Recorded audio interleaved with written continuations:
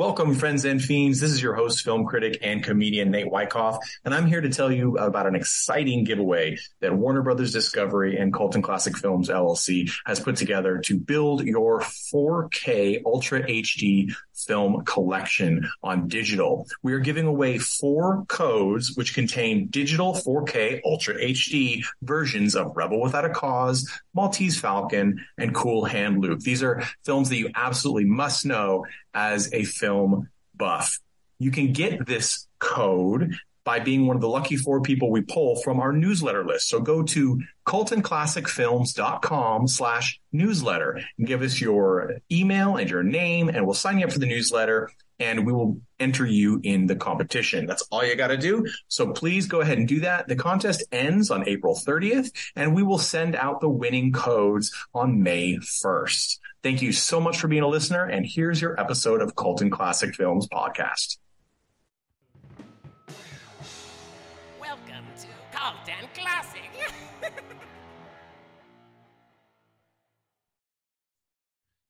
Welcome, friends and fiends, to another episode of Colton Classic Podcast, the podcast where we normally talk about 2 thematically linked films, one mainstream and one cult, but we break that trend during the holiday season. The month of December, we bring you holiday flicks, a veritable feast of them. And these are flicks that are off the beaten path, most people may not be familiar with. So we want to help you expand your holiday movie lexicon.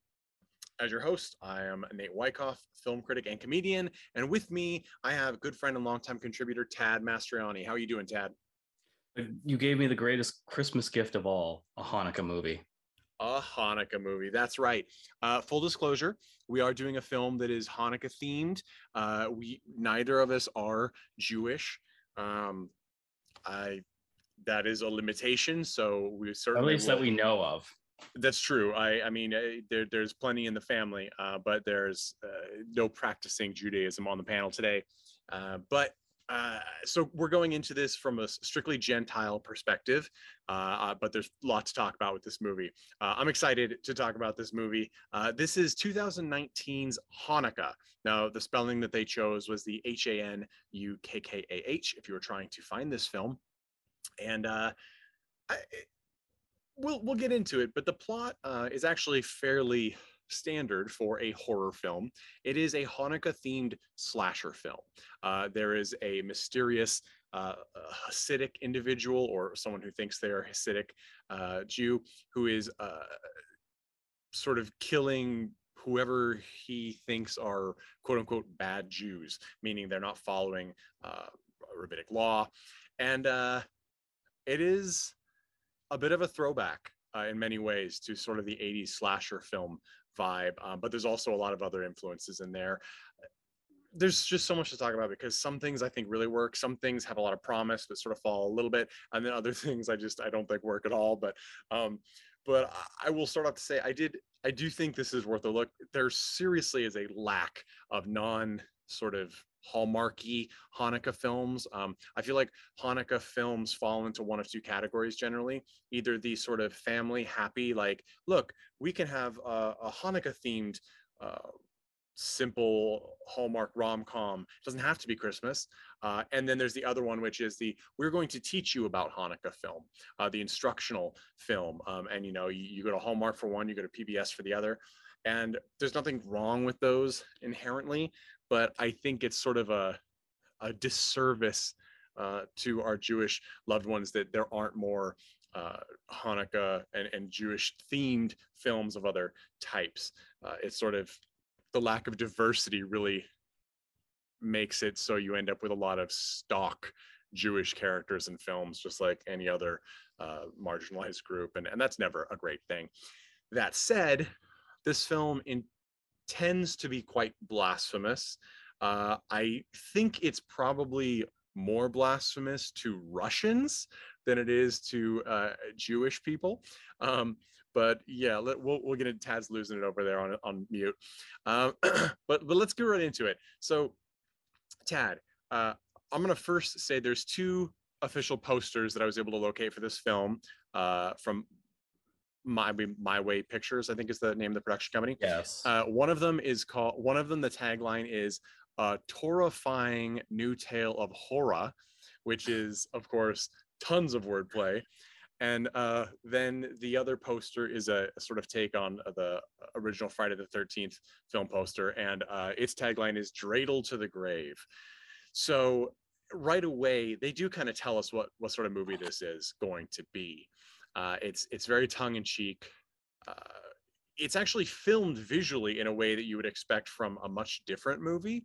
It's very stark, very high contrast, like an Olaf Ittenbach German gore film sort of vibe visually, or the 2013 Evil Dead reimagining, that sort of thing. But really, it is definitely a very slasherific sex comedy, almost sex teen romp. But what did you expect going into this movie, and what's your takeaway now that you've actually seen Hanukkah? This is one of the first times where, do I have to say it again? I don't research these movies ahead of time. I like to be surprised. And by that, I like to ream Nathan out for giving me either trauma or a terrible experience every time I go through this.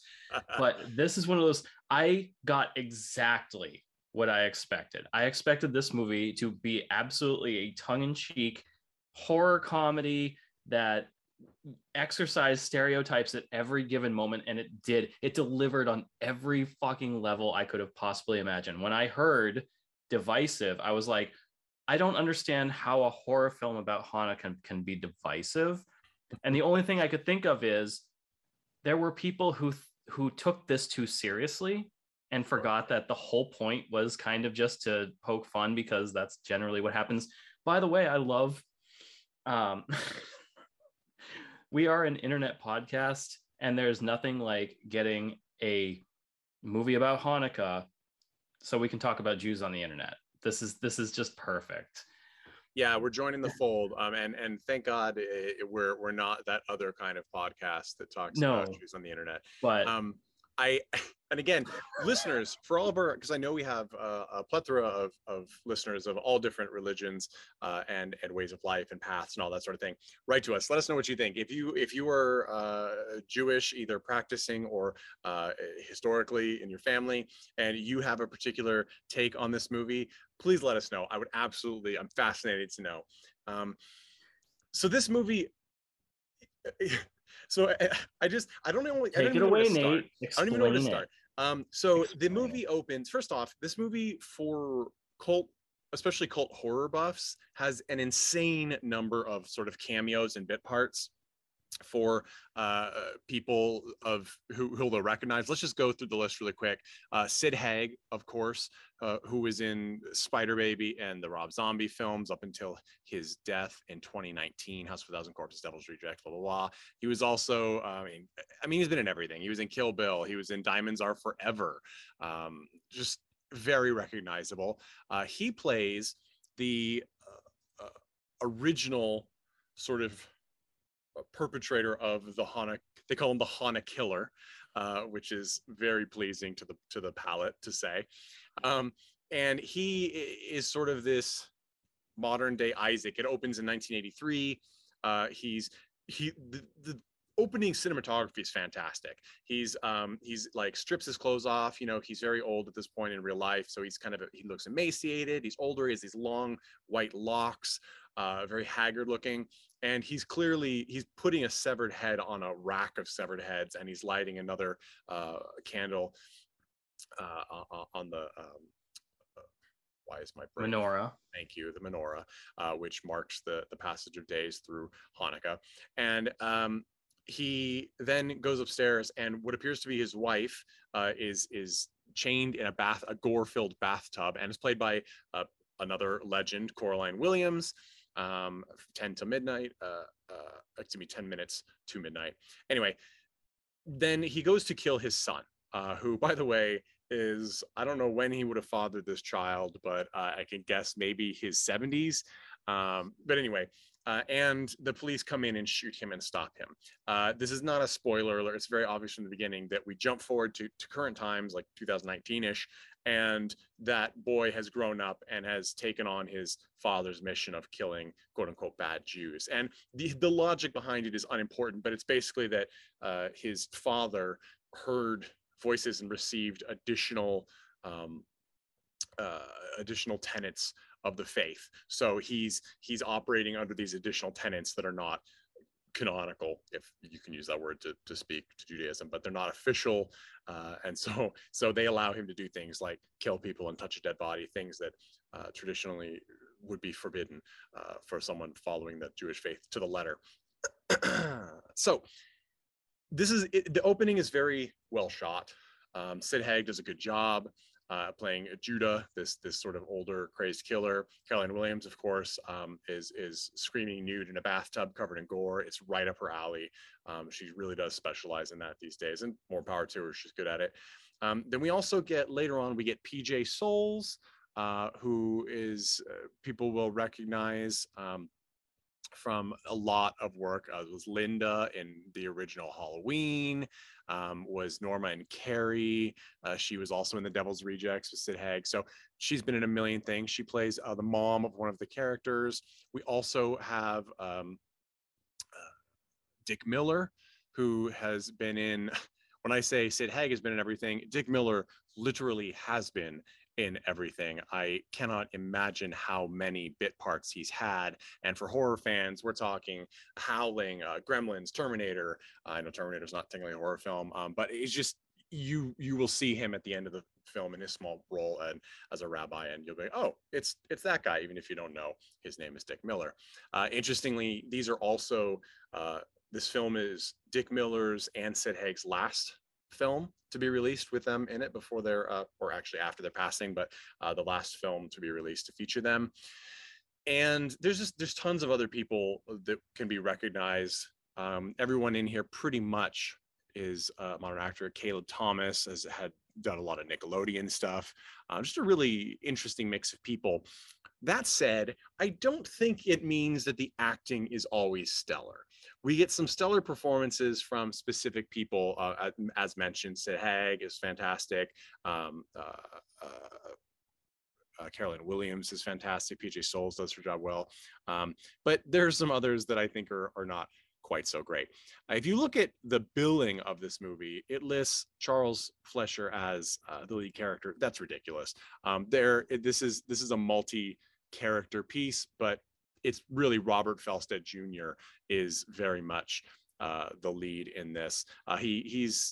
You probably have seen him if you watch a lot of TV. He had a bit part in Brooklyn Nine-Nine. He has been in a couple of cult films, From Dusk Till Dawn, which is currently filming. Why am I not surprised? Yeah, It Wants Blood from 2019. A lot of strange straight to streaming films, but that's not college humor, that sort of thing. But I feel that that's appropriate. Darlene's boyfriend in Roseanne, who of course has gone on to great success in Big Bang Theory, he plays that character to a T and even looks the part. I will say this, he does have stilted dialogue, and this is where I need to, full disclosure guys, My Way Films, please, My Way Pictures, please send us a replacement copy. We actually didn't get a review copy of this film. We purchased this film, and the Blu-ray is wildly out of sync by the end of the film. What's strange about this particular situation is that it's not out of sync right away. It's just slowly drawn out. So about 20 minutes in, you're like, the sound is really out of sync. And then by the end, I think Tad, you said you counted a 5-second delay. Brutal 5-second plus desync. And subtitles didn't help. And it's rough. It was a rough watch. I watched it all the way through because this was absolutely worth it. I actually would love to watch it again with synced audio so that I can get that full experience. There's, especially with dialogue, you think would be the biggest problem, but it's actually Foley sounds that are sometimes the hardest to really work with, because splats and like footsteps and breathing and coughing, anything like that, it's extra weird because you can expect, oh, they said something and then you hear it, but with the sounds, you don't always know what where they're supposed to go. So it totally throws off the human brain. Never mind that there are so many jokes in this movie that when the sound is desynced, your brain has a really hard time getting the punchline because you hear the joke and there's something happening on screen and you realize you're way off. Yeah. So that's neither here nor there, except for My Way Pictures. Please go ahead, reach out to us, coltonclassicpodcast@gmail.com, and our Instagram handle, Colton Classic Podcast. Send us a new copy, please. We would like to watch it again, and that's a great compliment. Now, I've said a lot of conflicting information. You know, the acting is sometimes great, sometimes not great. We watched it with incredible sound desyncing. The humorous tone is sometimes juxtaposed with really stark, quote unquote, highbrow cinematography. But at its heart, this is, as we said, it's sort of a sex teen comedy where there's lots of topless women. There's lots of full frontal female nudity as well. And I'd say about 50% of it in this movie is not when they're covered with blood and gore, although that is definitely prevalent. And then it has a lot of like dumb penis jokes. Yes, somebody uses like a decorative dreidel as a phallus and wanders through a house with it. Basically, a bunch of young people, probably in their 20s, or supposed to be in their 20s, go to a house party that really sucks, and they end up getting stranded there because the Hana killer follows them there, slashes their tires, and then picks them off one by one. There's some other characters. There's like one of them is a missing cousin of one of the characters. It doesn't really matter. You don't really care. In fact, I'm actually going to say it. There are several times we're shown dead people in this movie, and I don't know which character they were. I'm like, it doesn't really matter. It wasn't super clear. And when you strip away their costuming, like most of the dead people are nude in this movie. I'm like, I don't know who this is. It's irrelevant. Most of the characters didn't matter. True. That's I think that's my biggest problem with this movie, is that there were a few characters that I really actually enjoyed. And there were so many where especially with desync, this just made it harder. Mm-hmm. Something would happen and I'm like, who the fuck just died? I don't know who's dead. I know when Judy died, because Judy, I think, was my favorite character throughout the film. Is she the tattooed character? She's the punk girl. Yes, played by Louise Rosalma. Anyway, I apologize for butchering your name. Yeah, I actually really, the characters that you end up liking are her character and Robert Felsta Jr.'s character, because even though they're both schmucks and they're sort of amoral, like just vagabond, like users, they have both acknowledge it. And they have this really great friendship. Like they spend time together, and like at one point, and she's a lesbian character, and he's not, he's a straight male character, we assume. And like at one point, she's in a thong asleep next to him, and there's no creepy moment. I mean, the camera being there is mildly creepy, but there's no creepy moment where his character like leans over and does something gross. It was like, oh, we actually get to see like this nice sort of real world friendship in the midst of this insanity. And of course, she gets it worse because she has tattoos, and the killer peels her tattoos off since they are against rabbinic law. But I want to touch on the gore there as well, because I think the ratings, if you look at most review sites for this film, they rate nudity and gore quite high. I'm gonna maybe push back on the gore a little bit. There is extreme gore. It's not to the level where this is not an Eli Roth film. Like I don't really think it's realistic enough it's not Olaf Ittenbach, as I mentioned earlier. Like the level of technicality to it is not so much that it is really discomforting to the experienced horror film buff. And also, and this could be a limitation of the application of the effects, such as when Judy's character is being skinned alive, which should be really horrifying. No one really reacts with the appropriate level of like horror and violence and fight that would happen in this situation, which really doesn't make it feel particularly stressful. It's more like in the Friday the 13th vein. Like, we know these people are going to die, and so you're just kind of like, okay, well, move on, let's see the next bit. There's the jokes. If you're talking about the jokes, they range from clever wordplay to actually a couple of smart jokes to straight up sophomore garbage humor, which is intentional. Dong jokes for like it Yeah. feels like 10 minutes straight, which I'm a fan of dong jokes, but it's like, okay, you need to mix up the dong jokes with something else for a second. Yeah, the and also we open with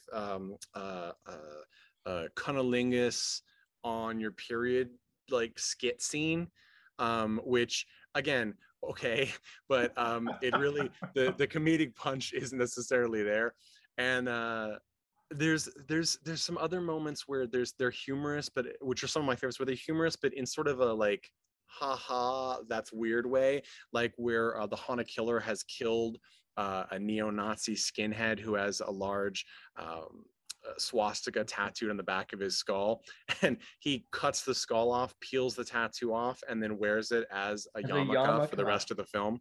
And it's it was fucking fantastic. It's amusing. So what sort of, I mean, if you were to say, if somebody asked you why should I watch this film, why do you like this film, what would you sum it up as? Because I think we've mentioned a lot of things that would be a lot of no's for a lot of people.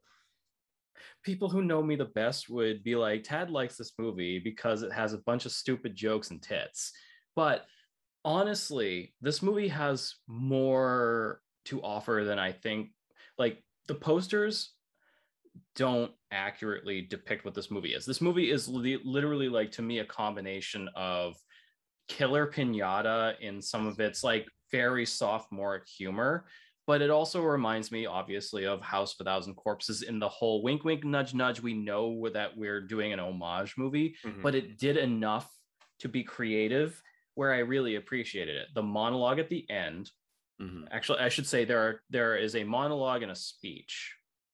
No, it's not a monologue, it's actually an argument. Remember, what's his face? I cannot remember his name. The main character, Robert Felsted, Adam is his name. Thank you. Character's name. Adam and the killer are actually having basically a religious philosophical debate. Yeah, that's actually my favorite moment. It was fantastic. It was, it's the whole, you think that the main character is kind of sort of gonna win with facts and logic, and then you're like, wait a minute, this is a horror film. He's just going to get killed.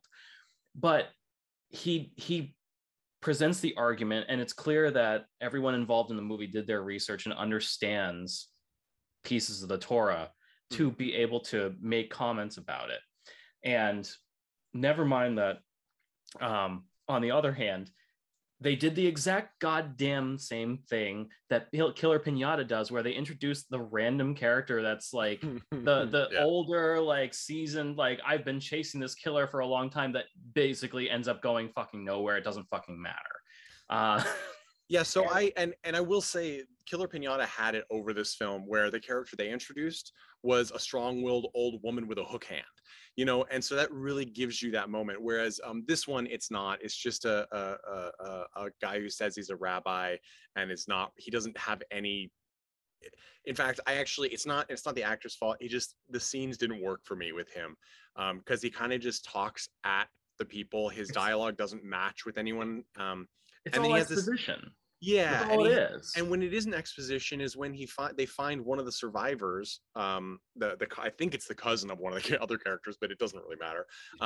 And he tells her, like, he gets the information of where the killer's hiding, but he says it to her like 100 times in 100 different ways, like to tell him. And the things he says doesn't make any sense at one point. Like he's like, it's okay, you're safe now. A hospital's or an ambulance is on the way. The police are coming. That makes sense. Where's the killer? And then at one point he says something like, next he's like, you can tell me. Like, it sounds like he's like, you can tell me, I'm your friend. You're like, what are you talking about? Like, what? This woman is chained. First off, could you unchain her from the ceiling? That didn't make any sense. But it was really irrelevant. I do think. I also thought heavily of Killer Pinata when I saw this movie. The main difference being Killer Pinata is very strong in its tone the whole way. There is no like super serious visual elements or moments, whereas which I think works on a more it's easier to attain that level and stick with it and have it be successful to some level, where when you try and jump between like actual spookiness and goofiness, you can kind of struggle bus it sometimes. It didn't really bother me that much in Hanukkah, but it is one of those things where, as you said, the House of a Thousand Corpses, they really try and go for like that character that he's questioning over and over again at the end. At one point, like she's trapped in a pit, and I liked this touch. She's in a pit, and the killer is just watching her because it's the Sabbath. He won't do anything. He won't move. So she escapes. This is one of those ridiculous moments that you really, when you're making a film, you kind of do have to think about these things. She chews off her thumb so she can fit out of the arm restraints. Why did she chew off both her thumbs? Why not just one? Why don't you just leave the other one on? Was that really like she chewed one off and it was so okay that she just like, I'm going to do the other one? It didn't make any sense. But then, she escapes and gets caught in like a bear trap. And then we don't even see her get recaught. I don't know if it was a different thing in the script. It really doesn't matter. We don't really care that much because that's so separate from the rest of the movie. You know how many times we've said that now? Yeah, it is true. We don't really care about a lot of the stuff, but there is enough interest happening. That said, this film, and this is such a common thing for our film criticisms, but it's also any film criticism, is the film is an hour and 46 minutes. It should be an hour and 10, hour and 15 Seriously. minutes. I noticed, especially with Desync, there are times when there is just huge pauses between lines that did not need to be there. There wasn't like a dramatic tension. There wasn't a suspense thing. It was just, they're just letting dead silence sit there while the camera's just looking at people. And I'm like, you could have cut probably 20 minutes of the film total by just kind of shortening that a bit. I also would have loved a stronger device, like the actual, except for the end conversation, which I did like, where Adam's character like confronts the killer in the room where he's just killed his best friend and two other friends are chained to the wall. And like, he confronts him, and then his like plan of attack is to argue Judaic law and scripture with him. And I really loved that moment, and it worked. And I actually like the touch. I liked the touch that he actually, like, Adam goes to his friend, checks, finds out she's dead, and starts to cry, and the killer puts the skull yarmulke on his head. And it almost seems to be a moment, I mean, you should hide your head, right? But it almost seems to be a moment where he's like, you've redeemed yourself, like, you are okay, you're a good Jew. And then when he takes the yarmulke off, then the killer kills him. And I wonder if that was intentional, that it was a sort of like, you have proven that you do understand, and you can change your way and follow the rabbinic path. And then, you took your yarmulke off, so you clearly you lost the chance I gave you. And I kind of liked that moment, if that's was intentional that way. The other thing is, as you said, that the killer wins in this particular one. The ending doesn't matter because they introduce a character at the very end that we don't care about, who's related to somebody else. It's just to have Dick Miller give sort of a rambling speech, which was great. It was good. And also, I love that speech. Well, because it's like so many of I've only had a couple, probably two instances where I've actually seen a rabbi,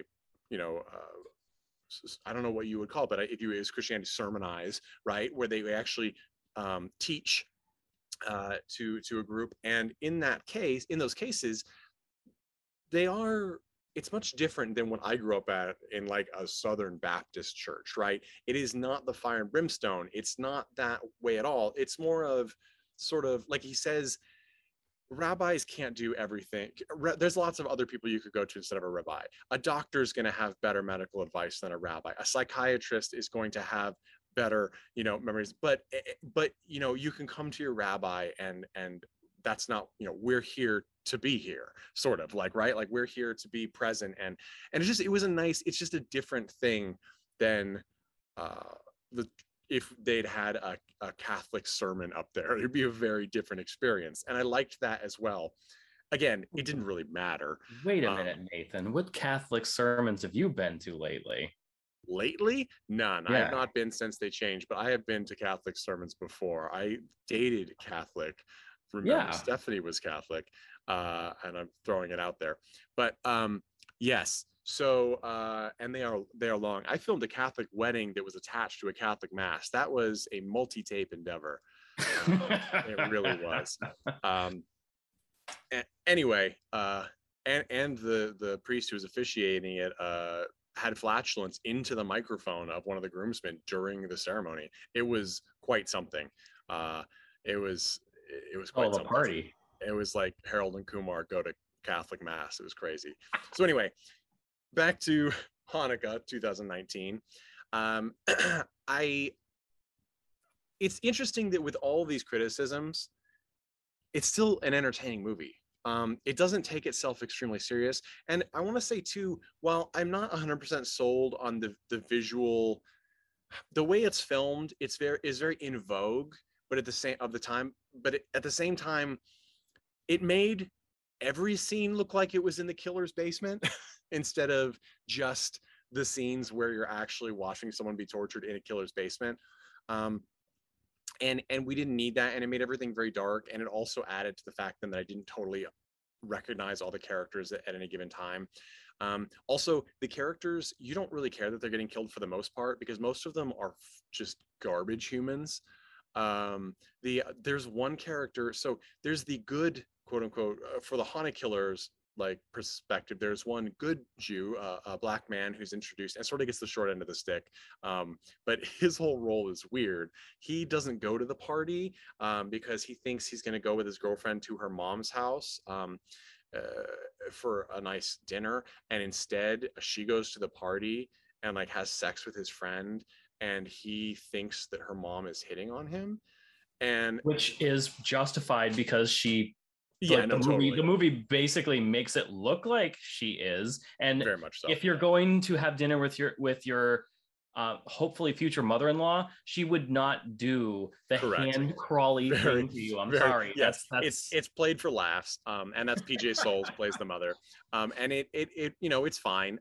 It's not totally unwelcome, but then he, of course, he hasn't had sex before marriage, and he also won't drive to get them from the party on the Sabbath, so he's trying to obey some of these stricter tenets, and his friends, of course, who are also Jewish, are not, and so at the end he's rewarded by the killer and given a bunch of gold pieces, and it's a very strange. Everyone else though is pretty terrible. We know that the lead and his Judy, the lesbian character, are both amoral. You wouldn't necessarily say, I don't think that they're monstrous people, but they're amoral. They really don't. Dicks, but they have great lines. They do, and so they're the Bill Murrays of the moment, right? Like they're sort of forgiven because we're entertained, and then you have Rachel, that for some reason all of the cast wants to have sex with, and she is obnoxious, unlikable,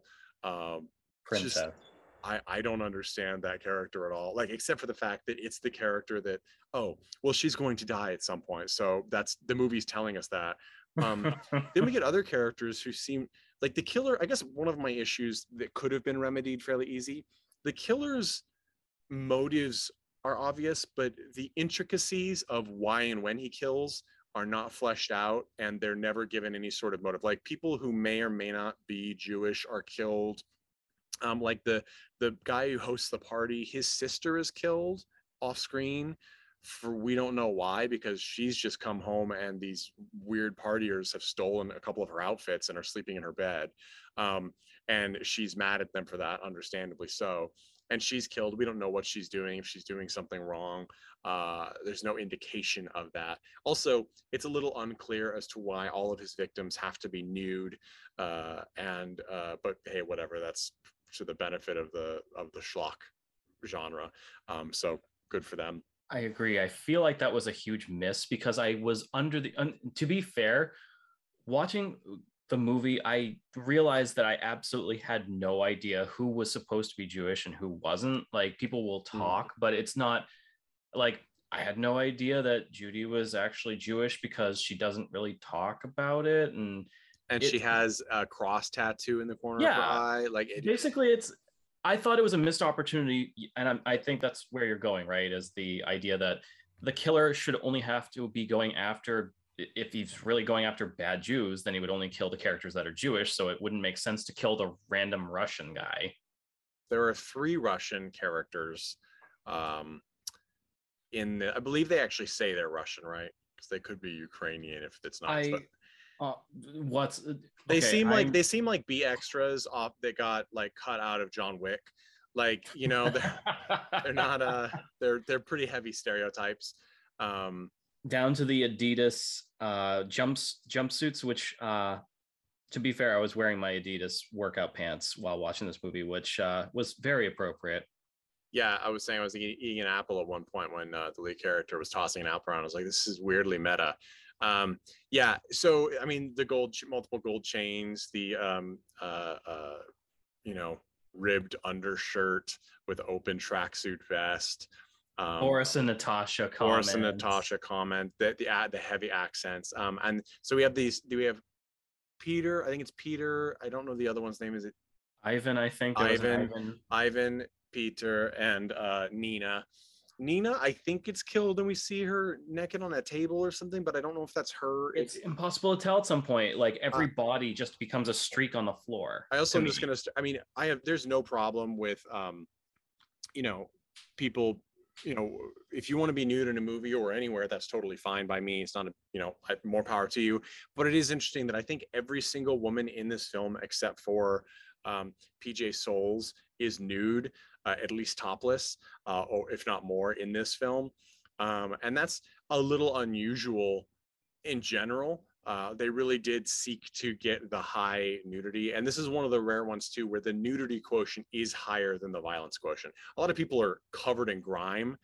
That is also one of my complaints a little bit is I really get tired of this whole, I think we look back at the original Texas Chainsaw Massacre, which is Tobe Hooper's original. It's really a fantastic film. It's incredibly well done. It's unsettling. It's upsetting. It seems purposeless in its purpose, which makes it all the more harrowing. And we get used to having a character that becomes more and more soiled in that until the end. She's just covered in blood and filth, and it's really upsetting. And then we get what we have now, where it's snowballed and spiraled to where it's form without function, right? Like, I don't know why these characters are covered to the extent that they are. And at first you're like, is it all blood? But then you're like, but some of it is straight up green. I don't know if it's just color correction. I don't know what is happening, but it looks like everybody crawled out of a gray water sewage pipe, like just straight up, just covered in filth. And it's also one of those things that can be used when you have a lot of nudity in a film to sort of help a cast member feel less exposed, and make it sort of, it's artistic in a way, which is ridiculous. It could be just as artistic if someone is wearing clothing. Look at the original Alien film. But anyway, it's a little ridiculous. It gets to the point where I'm like, I don't know who I'm looking at anymore.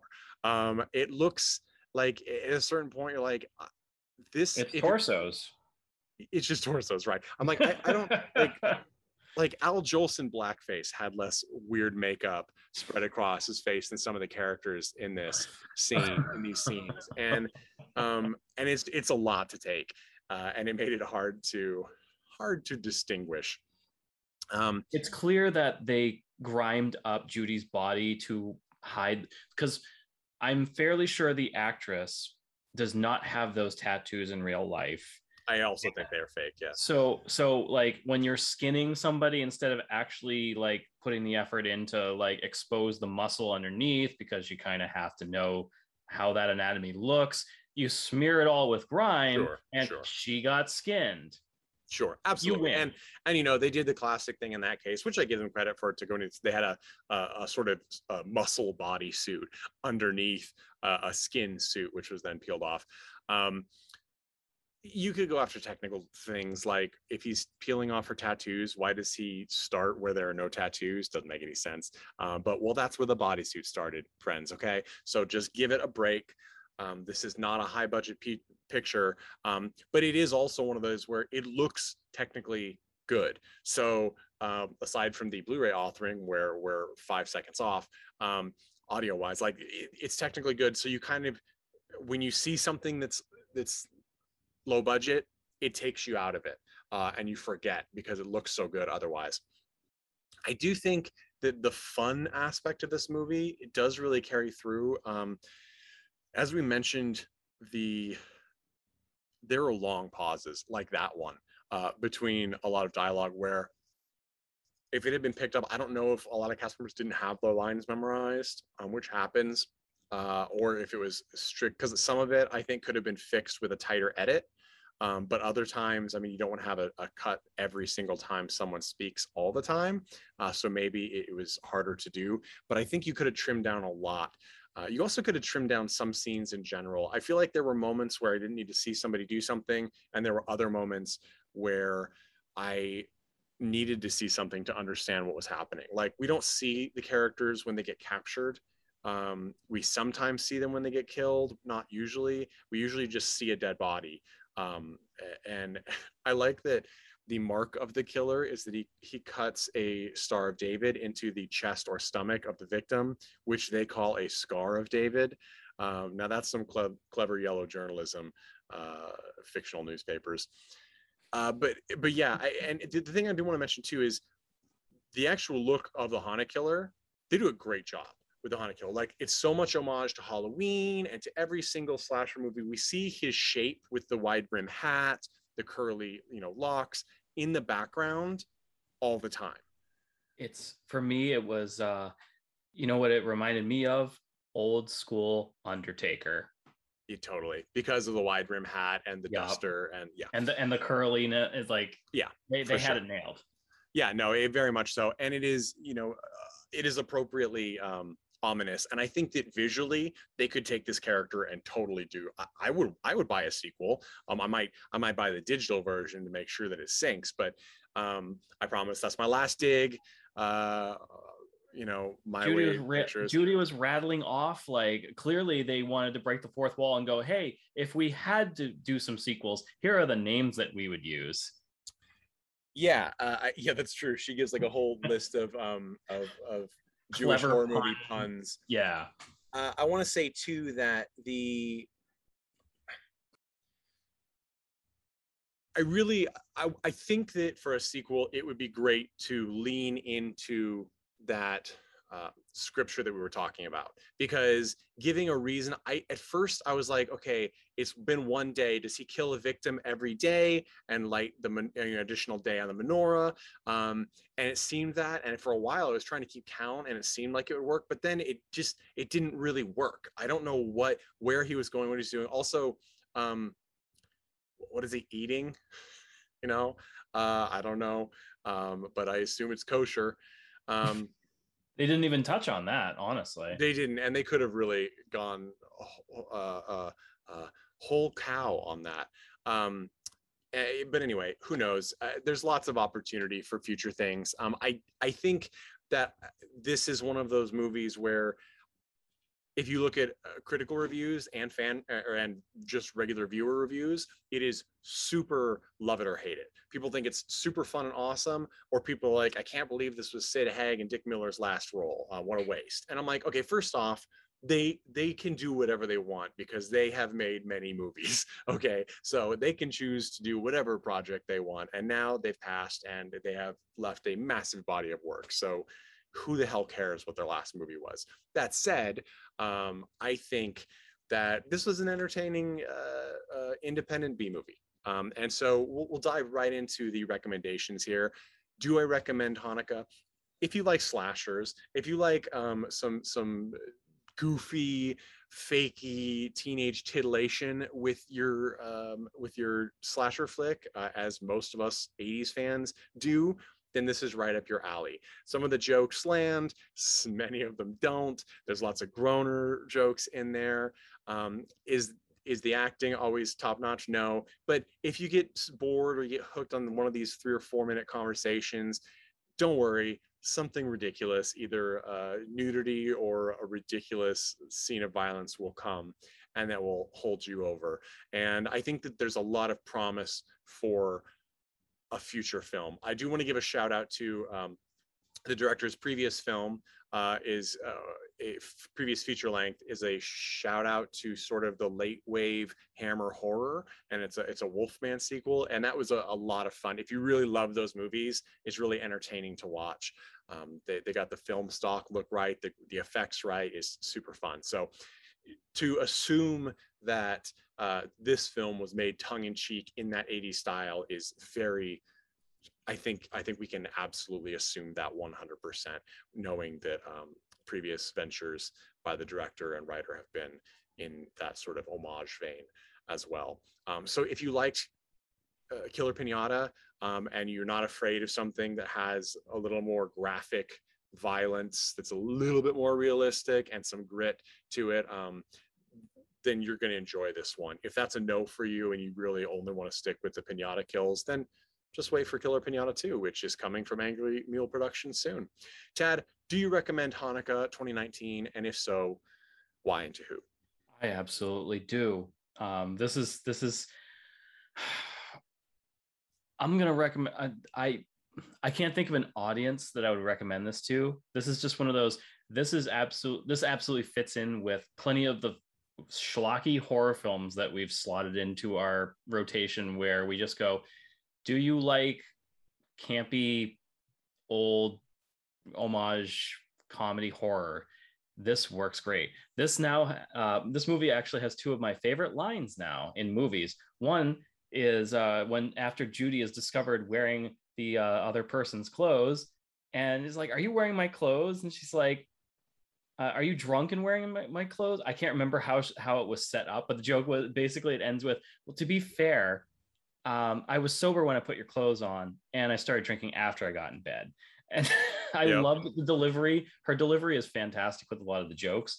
Mm-hmm. My absolute favorite line in this movie, which may surprise people, is, and it may be because it reminds me of the late 90s, because me and my friends spent a lot of time doing this, is where he's like, the guy who ran the party is like, "You can either eat my jalapeno poppers and shut the fuck up, or you can call a cab and get the fuck out." And he walks out, and I was like, that line was fucking amazing. He was my favorite character, actually. He really was like a sweet cinnamon roll, and I was sad that he doesn't make it. He's like a poor man's Tom Holland. Holland, 100% Tom Holland. And you can catch him, as I said, on some Nickelodeon shows and some other B movies. A lot of fun.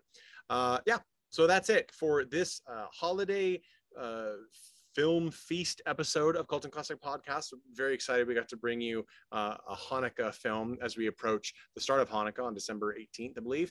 So get out your menorah, get ready to light first candle, and enjoy some holiday-themed Hanukkah killings. And we will come at you next week with another holiday film feast. And I just cannot wait for the next new year, because we're going to bring you some more amazing things and always get something new to keep you going.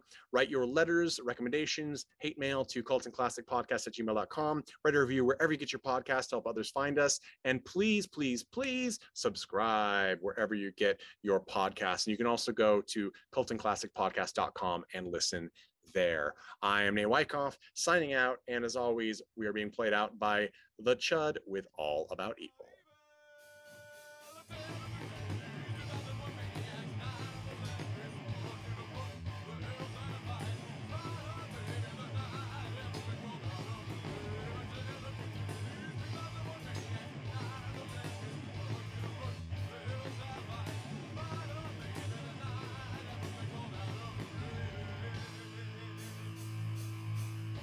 Hey everyone, thanks for listening to Cult and Classic Podcast. This podcast is important to me, but what's more important are the rights, privileges, and freedom from violence of everyone in this country and in this world. And that means supporting Black Lives Matter. If you'd like to make a donation, please go ahead and visit Cult and Classic